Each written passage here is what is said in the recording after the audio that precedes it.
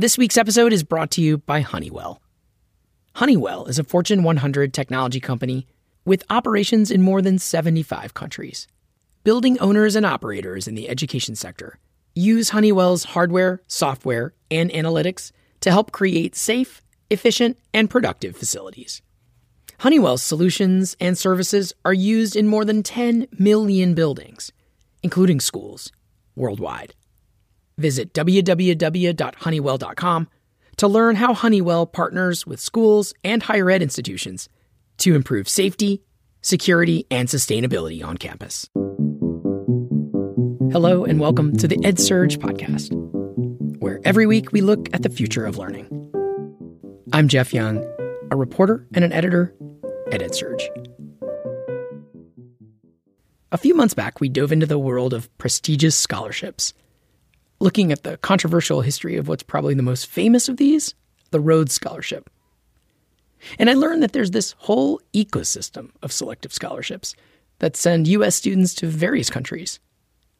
And many colleges have set up offices devoted to helping students win these, since they bring so much prestige to the institutions as well. That episode focused on which students get to win these educational opportunities, and whether these competitions are equitable. But since then, I learned about another interesting question regarding these programs. Basically, who sets them up? And who gets to decide what opportunities will be out there?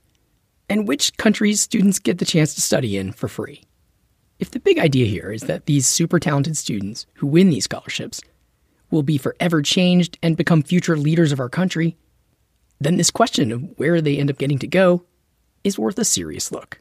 The story of one highly selective scholarship in particular brings this issue into focus, because it shows that even a successful and prestigious scholarship program can have trouble staying afloat. The program we're zooming in on is the Mitchell Scholarship, which every year sends 12 undergrads to study at universities in Ireland. The program is more selective than Harvard, and some years it's even harder to win than the Rhodes. But the founder and longtime leader of this scholarship program, Trina Vargo, is nearing retirement age, and she's worried about whether the scholarship's bank account is big enough for the effort to continue. We lack the endowment that the others have, and we're either going to have to raise that endowment pretty quickly so it can go on after me, or I will unfortunately be the person who will also shut it down like I started it. The Mitchell Scholarship is about to select its 24th class. The Mitchell Scholarship is about to select its 24th class of winners, and it has supported more than 250 students over the years, some of whom have gone on to hold elected office or other influential positions. Each year, more than 300 people vie for these 12 slots, filling out extensive applications and securing the endorsement of their colleges. And that's the way it works for the Rhodes and other scholarships as well. Most of these highly selective scholarships have one crucial fact in common. They were founded by billionaires.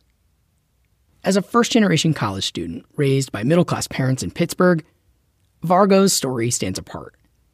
And she says that may keep the scholarship from continuing. So I connected with Trina Vargo recently to find out more about the story of this famous scholarship program at a crossroads. I started by asking, how did she get the idea to create the Mitchell Scholarship?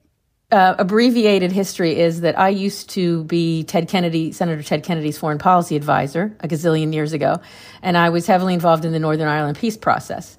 And that was around 1998 that Senator Mitchell was the negotiator of what ended up being the Good Friday Agreement that brought peace to Northern Ireland. And so when I was leaving Senator Kennedy's office, and I'll explain to you why I was leaving to start this, I needed to name the scholarship. I had the idea for the scholarship and wanted to name it after somebody. And Senator Mitchell had just had this massive achievement with the Good Friday Agreement. So I just asked him, do you mind if I put your name on the scholarship that I'm creating? But even to go back a step before that, when I was working with Senator Kennedy, and regularly you would have Irish prime ministers called Taoiseach coming into the office meeting him, groups of people would leave. And Kennedy always used to say to me, you know, the Irish never get their act together like Jewish Americans do and Greek Americans do. And what are they going to do when we're not around anymore? And he was referring to how some groups connected to some ethnic ethnicity, right, were very good at lobbying Capitol Hill and just having a big organization to back it all up. And he realized that, and I realized watching all of this, that when there was an issue that came up with Ireland, the Irish ambassador or the prime minister would call Ted Kennedy or they'd call Pat Moynihan. And there was a generation of people who were very connected to Ireland, and they were fading away. They were leaving the scene. They were retiring. Most of them have now since died. There's only a few left, really. The only ones who were still around who were connected to the Northern Ireland peace process would have been Joe Biden, Nancy Pelosi. Senator Leahy just retired. So that generation is fading. And I thought about what Kennedy said because I had witnessed it. And I thought, well, okay, I'm just going to leave. We've got the Good Friday Agreement. My job on Capitol Hill is not going to be any better than having it, worked on that. And so I'm going to go see if this can happen. And it's still, even though it's been happening for 25 years, it's a question mark to me. Demographics are changing in the U.S. There aren't nearly as many as Irish Americans. There are, in fact, if you look at the census every year, it declines. If you look at the number of people coming from Ireland to the U.S., that's declined significantly since the 80s because Ireland was a poor country, and it's not anymore. So there are all these demographic reasons that it's a question mark as to whether or not the connection will remain in future generations. But I thought that the scholarship was a piece of making that kind of a connection. Okay, so the scholarship was how to kind of create knowledge, awareness of a new generation in the United States of Ireland. Yes, the idea was always how do we introduce future American leaders to the island of Ireland, North and South. And from day one, we also said, you don't only have to be an Irish American to win this. It's just as important to me that Latino Americans and Asian Americans and every sort of American, I feel like if you get people to Ireland once, they fall in love with the place. So I don't really care what your ancestry is. How do we do that? And I had actually been the recipient of a Rotary scholarship and did my graduate work at McGill in Montreal. And so I knew the value. I know what an impact it had on my life. And so again, I also thought, why are all of our best and brightest only going to the UK, which they heavily were? There was no prestigious American scholarship for postgraduates that was uniquely sending people to the island of Ireland. So the idea was that you could apply. I went to every university president on the island and asked them, would you take, X number of Mitchell Scholars a year? We were going to send 12 every year. The first amount of money I got were from the then Prime Minister of Ireland, Bertie Ahern. I just explained the idea to him, and it was fantastic because he got it in 5 seconds, and he said, we're in. And then I went to Mo Mowlam, who was then the Secretary of State for Northern Ireland for the British government, and she involved them right away. So it got off to a very fast start. And I think, they just they knew people understand the way demographics and things are changing. And I think they just realized we do need future American leaders to be introduced to this island. So this is a good way to do it. So it seems like you're modeling this at the time on things like the Rhodes Scholarship, and people know the Rhodes Scholarship is probably the most famous.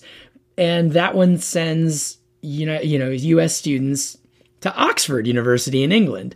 And they study there, and then they come back, and obviously that's a very selective thing. And so the idea is they come back and become leaders in America, and they have this awareness of the broader, the broader European and English context. So basically, that's your model, except for insert an Irish university. Yes, you could. Yeah, you can go to any technically institution of higher learning on the island, sort of thing. So it ends up really being, about 9 universities, I guess, on the island that you can go to. And you can study anything as well. When Trina Vargo set out to create the scholarship in 1998, she says she didn't worry too much about the money it would take to really make it work long term.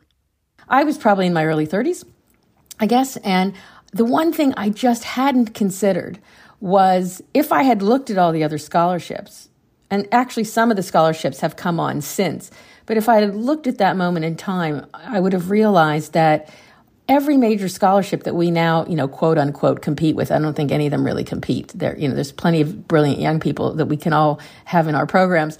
But every single one of them was created by a wealthy founder who wanted to put their name on a scholarship. So think Rhodes, Bill Gates, Stephen Schwarzman, Knight Hennessy. Now there's a new one. Now he didn't put his name on it, but now there's a new Quad Scholars, which is Eric Schmidt of Google. Every single major scholarship has massive amounts of money in comparison to what we have. And it was because the founder had the money. I am first generation college student. I have absolutely zero money. And I kind of felt, I didn't think about it, but I also would have kind of felt like, if you just prove yourself, if you build it, they will come kind of an attitude.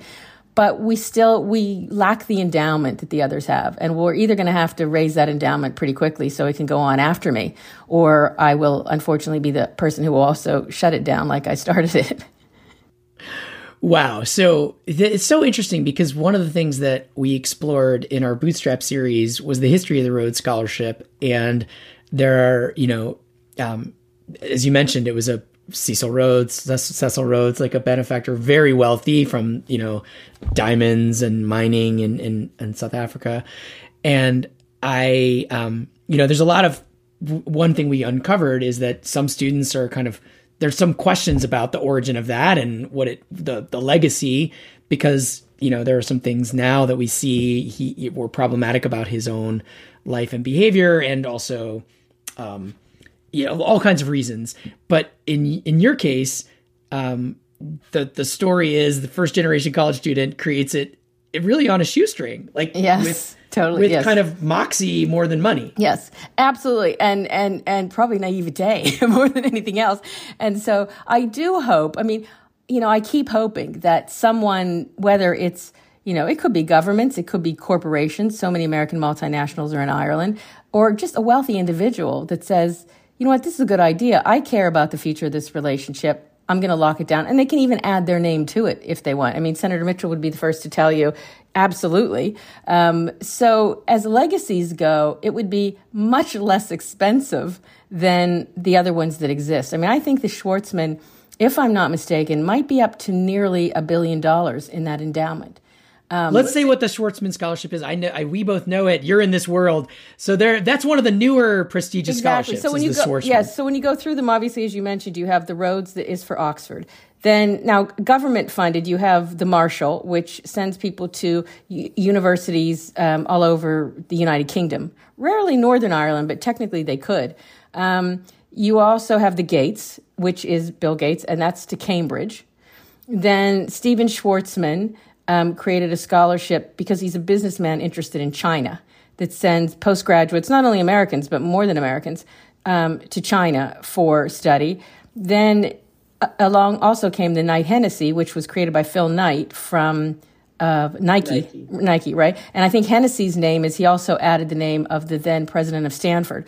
So you can get American postgraduates to go to the best programs in Stanford. And then, like I said, there's this new one from Eric Schmidt of Google, which is called the Quad.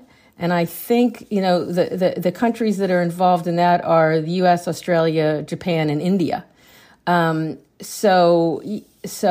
they all, like I said, they all have, now obviously everyone's endowment value fluctuates with the market. And I don't even want to look at the value of the small endowment we have right now because of the fluctuations of the market.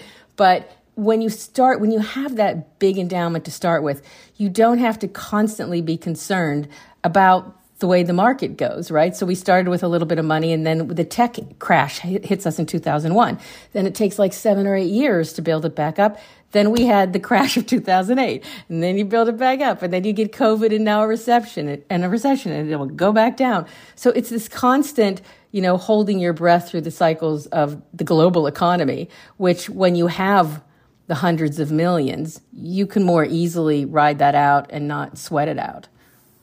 So you have could you give us a sense of the rough scope of the endowment you do have? Yeah, right now, like I said, I haven't looked at the markets recently, right? But it should be in the range of about 8 million. The objective is, at a minimum, this endowment should be 40 million. And that's not even building in, a much larger number of staff than we should have. It's me and one other person.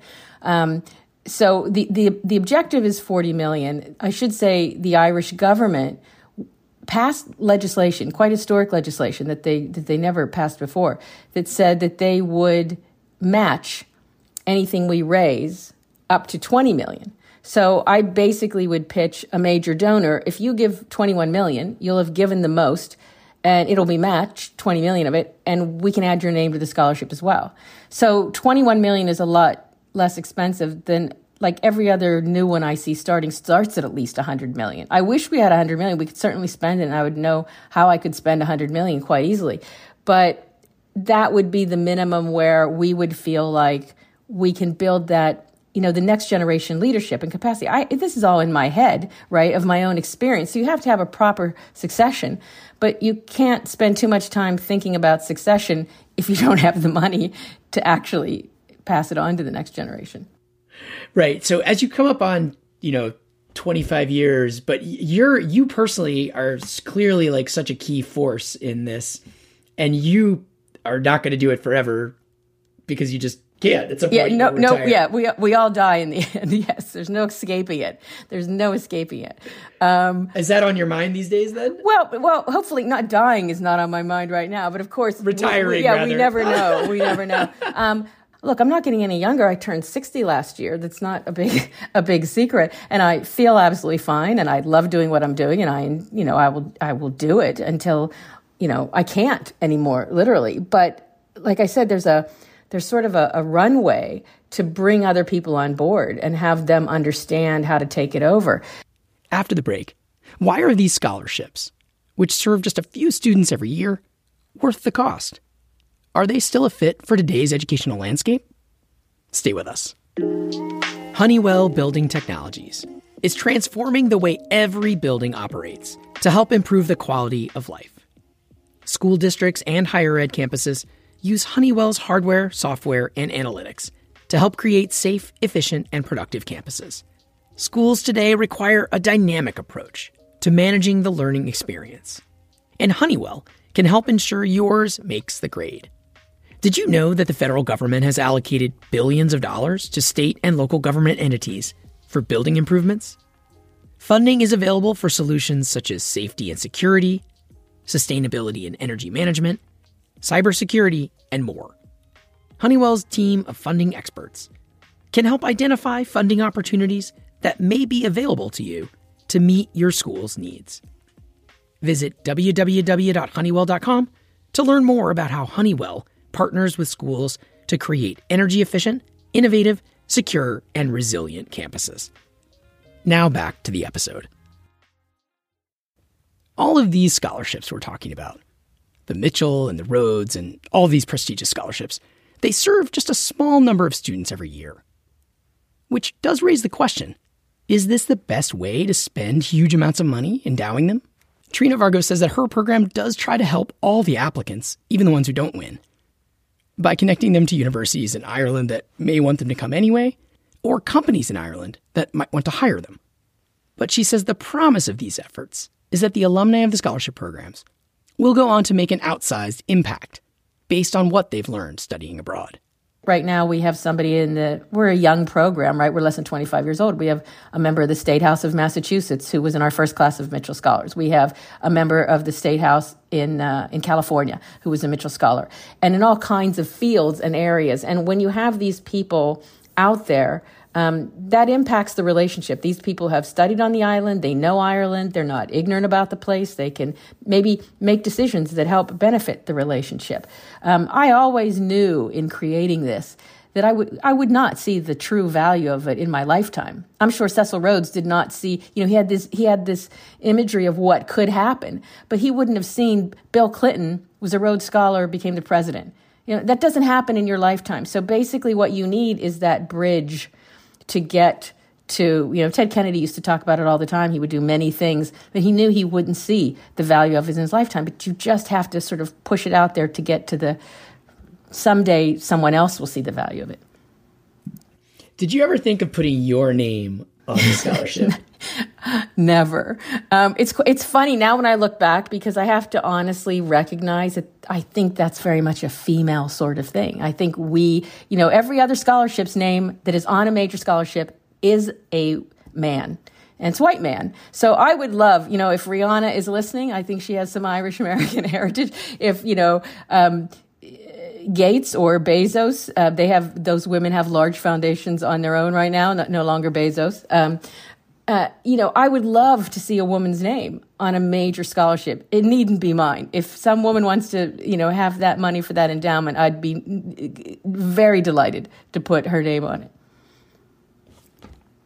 it. But your own name, it never occurred to you. Never. I mean, when you're starting this thing out and I realized, like, you have to put somebody's name on it who, I made an assumption, somebody whose name would be recognizable and would carry a certain amount of, gravitas with it. And Senator Mitchell had just done the Good Friday Agreement. Everybody knew who he was. I would have, and I hadn't even thought about it. If I would have thought about it, I probably would have felt that it would have been a bit arrogant to think, well, I'll just we'll call it after me. I just don't have that bone in me. You were, as you put it, not somebody who's famous. Right. I was just somebody that had this idea. I'd seen everything I'd seen by working for Ted Kennedy. So I knew what needed to be done, and I knew that I could execute it. But I had to name it after something to start it. And like I said, Senator Mitchell had just done the Good Friday Agreement, and I said to him, look, would you mind if I put your name on it? It was that simple. People always think there's much more to it. But it was that simple. And yeah, I would have never thought to put my own name on it. But it's interesting. You said that you feel like you would be willing to change the name of the Mitchell Scholarship to a donor if a donor had the right idea to, or the amount of money to really give it the backing that you think would give it the durability. Yeah, if I had $21 million and I wanted my name on it, it could become the Vargo Mitchell Scholarship, right? So that's easily done. So I'm interested in this question of, it sounds like you've clearly shopped this around, so to speak. You have gotten donors, obviously, over the years. But why do you think a major donor hasn't bitten on the Mitchell compared to, when it seems like it's gotten a good reputation by now, obviously? I know. I think part of it is there's just a lack of awareness. I on one hand, I do feel like that donor is out there. They just don't know about the Mitchell. They don't know this exists or that we're looking for them, right? So it's a needle in a haystack, right? And do you find that needle before it's too late? That's a huge part of it. That's one part of it. The other piece of it is always, there's a lot of talk about the U.S.-Ireland relationship. But if it is sincere, if it is real, then where is the money for the future maintenance of this relationship? One of the things I always look at is I think about AIPAC, which, the American-Israeli PAC and Public Affairs Committee, I think it's called. And there are only, I think this is fairly up to date, I think there are 6 million American Jews. AIPAC operates on a budget of $60 million a year, the last time I looked. 6 million Jews. There are probably 31 million Irish Americans, and I haven't raised that amount of money in 25 years. So that's what, now I do recognize if you are a Jewish American, you probably have a well-found concern about the very future of the state of Israel, which is a compelling factor to get people to give. But still, proportionately, that's a huge amount of money for a small population. So you would think that with 31 million Irish Americans, if there was sufficient interest in the future of this relationship, it should be easy to raise this kind of money. But it takes me back to my original question, which is, is there sufficient interest? And sufficient interest is really only demonstrated by sufficient resources. Anybody can talk a good game and say, oh, the relationship is great, and there's a lot of that happy talk. But, it's like, show me the money. That's where it is in the end of the day. So, is it out there? Probably. Will we find it in time? I think, too, the other attitude I have about the scholarship is I think you have to be very zen about it, right? Which is to say, wow, I would very much love to see this go on. I see who it values, how it values the relationship, the individuals. I would love to see it go on. I also have to step back and recognize that for all, this is going to be a little too much for some people, but I sincerely mean this. For all I know, the very reason this scholarship exists may have already been achieved. So and what I mean by that is there's several Mitchell scholars who, for example, met their spouse because of their time in Ireland. There are now children that exist because of the Mitchell Scholarship. What if that one of those children cures cancer? I'll be dead. I won't realize it at the time, but it would be like light bulb. That's why the Mitchell Scholarship existed. So I see the value, like with the Rhodes and the Gates, like you want to see these things go on forever, because the young people that we choose are truly going out there and having a big impact and doing good things and important things and worthy things, and not just money-making things. I always joke with the alums, you all do good. I wish somebody would do well so we could be funded. But, maybe it's been achieved. I don't know. Can't tell. We'll know if we get a donor or not. So I am very curious. Are you Irish? What's your connection to Ireland? Yes, I am Irish American, but my ancestors came over so long ago. It was well before the famine. So I would not have come from a family where anybody was singing Danny Boy in the house, right? So there was none of that connection. It really grew when I went to work for Senator Kennedy, and I was basically told, I was a foreign policy advisor, okay, you're doing Ireland now. It was just given to me and handed to me, so suddenly I had to learn all about Ireland. And it came from, you spend all those years working on those issues and you meet really fabulous people. And, Ireland is an incredibly interesting place. And Mitchell scholars who go over there never come back and say, I'm sorry I ever did that. They meet lifelong friends. They have incredible experiences, and that was my feeling about the country. So I just thought, who wouldn't want to come here, and have this opportunity? Obviously it's interesting that Mitchell, you mentioned that he was a household name at the time of the founding of the scholarship 24 years ago. And the issue of Ireland was in headlines all over the United States, because it was such a hotspot, dramatic, And now it's not as much, a little bit, but not as much. Right. So I guess I wonder if that is a factor in as are you kind of facing a fact that Ireland isn't in the news these days? Yeah, exactly. And I mean, and the funny thing is, that's a good thing, because, now it's in the news to the extent that Brexit is still, a problem. And there are issues that have to be worked out, definitely. So I would never say, oh, everything's fine from the peace process. It's all done and dusted. There's a bit. But it is not the kind of situation where back in when I worked for Ted Kennedy and Bill Clinton was the president and everything was going on, people were, it could be page one. When we got Jerry Adams that visa to come to the United States in 1994, that was a page one story in the New York Times. Because it all was so successful, that means Ireland gets less attention.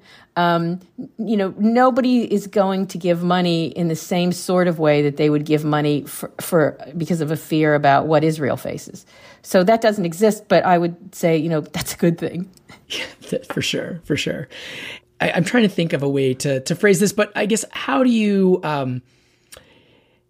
what do you see the future of all of these selective scholarships? One of the things we talked about in our Bootstrap series was just kind of this, are they what people want right now? Is there a sense of like that these opportunities are so hard to get that they kind of have their own elitism in a way, and that are you worried that there may be less demand for these opportunities as people are may see them as something that's kind of elitist or not kind of in the zeitgeist at the moment? No, I think that because there are so many more of them, that's a plus, right? As an overall number, there's a lot more opportunities now for people to go to a lot more places. So that in and of itself, just mathematically, makes all of it less elite, right? Because there are just more of them.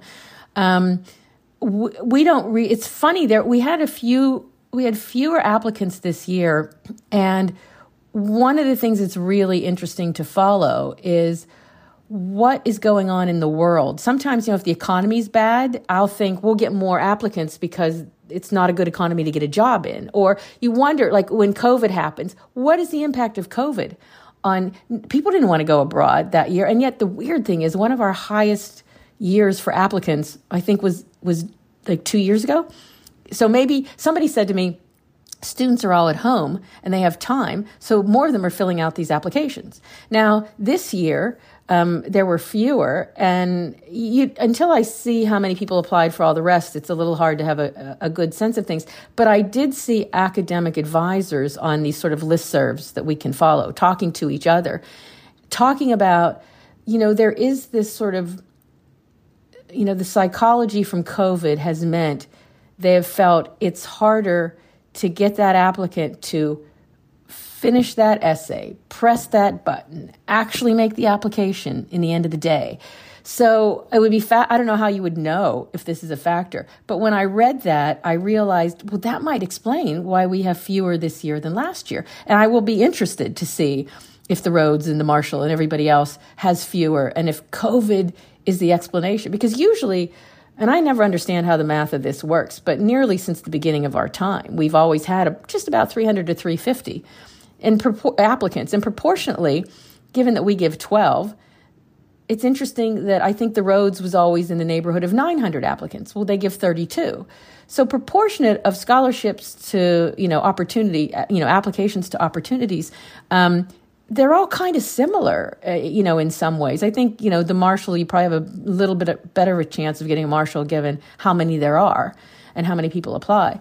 But I also, I feel really strongly that, and again, maybe it goes back to my own experience having studied even in Montreal, which, people would think, well, Canada's not that different. And I'm sure that people think Ireland's not that different. But all these cultures are very different. Sometimes it's subtle when they speak English and you think we're a lot alike, but then you're living in these places and you realize we're not that much alike. And I think it's a very, Americans by and large do not travel to the extent, an Irish young person would have traveled, a lot of the world in comparison to the average American student. And if we want to lead this world in any real way when it comes to things like climate change and everything that's going on, we have to have more leaders who understand the world and have had an experience outside their own country to really take into consideration all we have to be able to do to collaborate with the rest of the world to hopefully never mind passing the scholarship on to the next generation. We need to pass the world on to the next generation.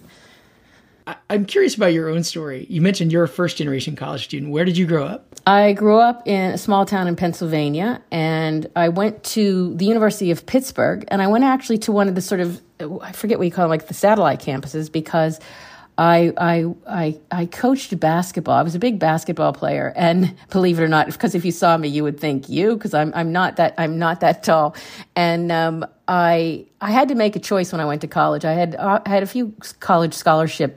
People were approaching me to play college ball, but they were at colleges I had no interest and intention of going to, and I also realized, to sort of keep up that level of athletic performance, it would have to take up my whole college experience. And I thought, this is ridiculous. I'm not going to be there probably wasn't a WNBA, let alone would I be in it. So I thought I better get serious about academics. So I love sports. I've always loved sports. So I coached basketball while I went to the University of Pittsburgh. And then I won it was a person on my campus at the University of Pittsburgh who said, you should apply for the Rotary.